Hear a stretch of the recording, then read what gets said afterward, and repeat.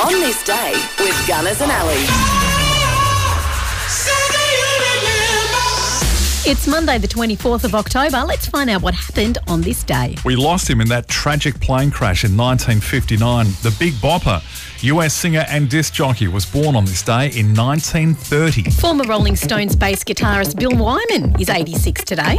He won an Academy Award for Best Actor playing composer Salieri in the film version of Amadeus.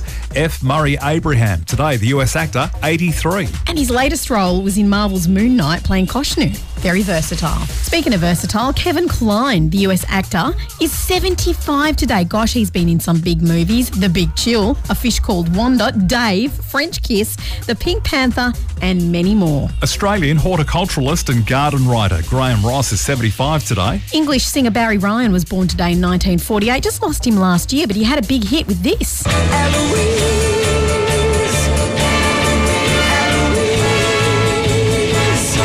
Great song, Eloise. Now, we don't usually do politicians, but he was a Prime Minister, so former Australian Prime Minister Malcolm Turnbull, today, 68. Aussie golfer Ian Baker Finch is 62. Australian actress Jacqueline McKenzie is 55. Former drummer with Silverchair Ben Gillies is 43. Canadian rapper, singer, songwriter and record producer Drake, today, he's 36. He's only 36. He's so accomplished. I know, right? And George Shepherd, the Australian singer and musician with the band Shepherd, is 35. The United Nations was formally established on this day in 1945. In 1969, Crosby, Stills, Nash and Young recorded the Graham Nash song, Teach Your Children. So just look at them and sigh,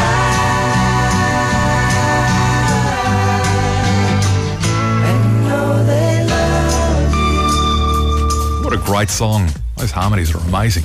Bon Scott replaced Dave Evans as lead singer of AC/DC on this day in 1974. In 1980, SBS television began in Melbourne and Sydney. And we lost some legends today with the passing of US singer Bobby Vee, who died at the age of 73 in 2016. Just a year later, Fats Domino, the American pianist and singer, died at the age of 89. And we also lost Tony Joe White, the US singer and songwriter, in 2018. And that's a few things that happened today for Monday, the 24th of October.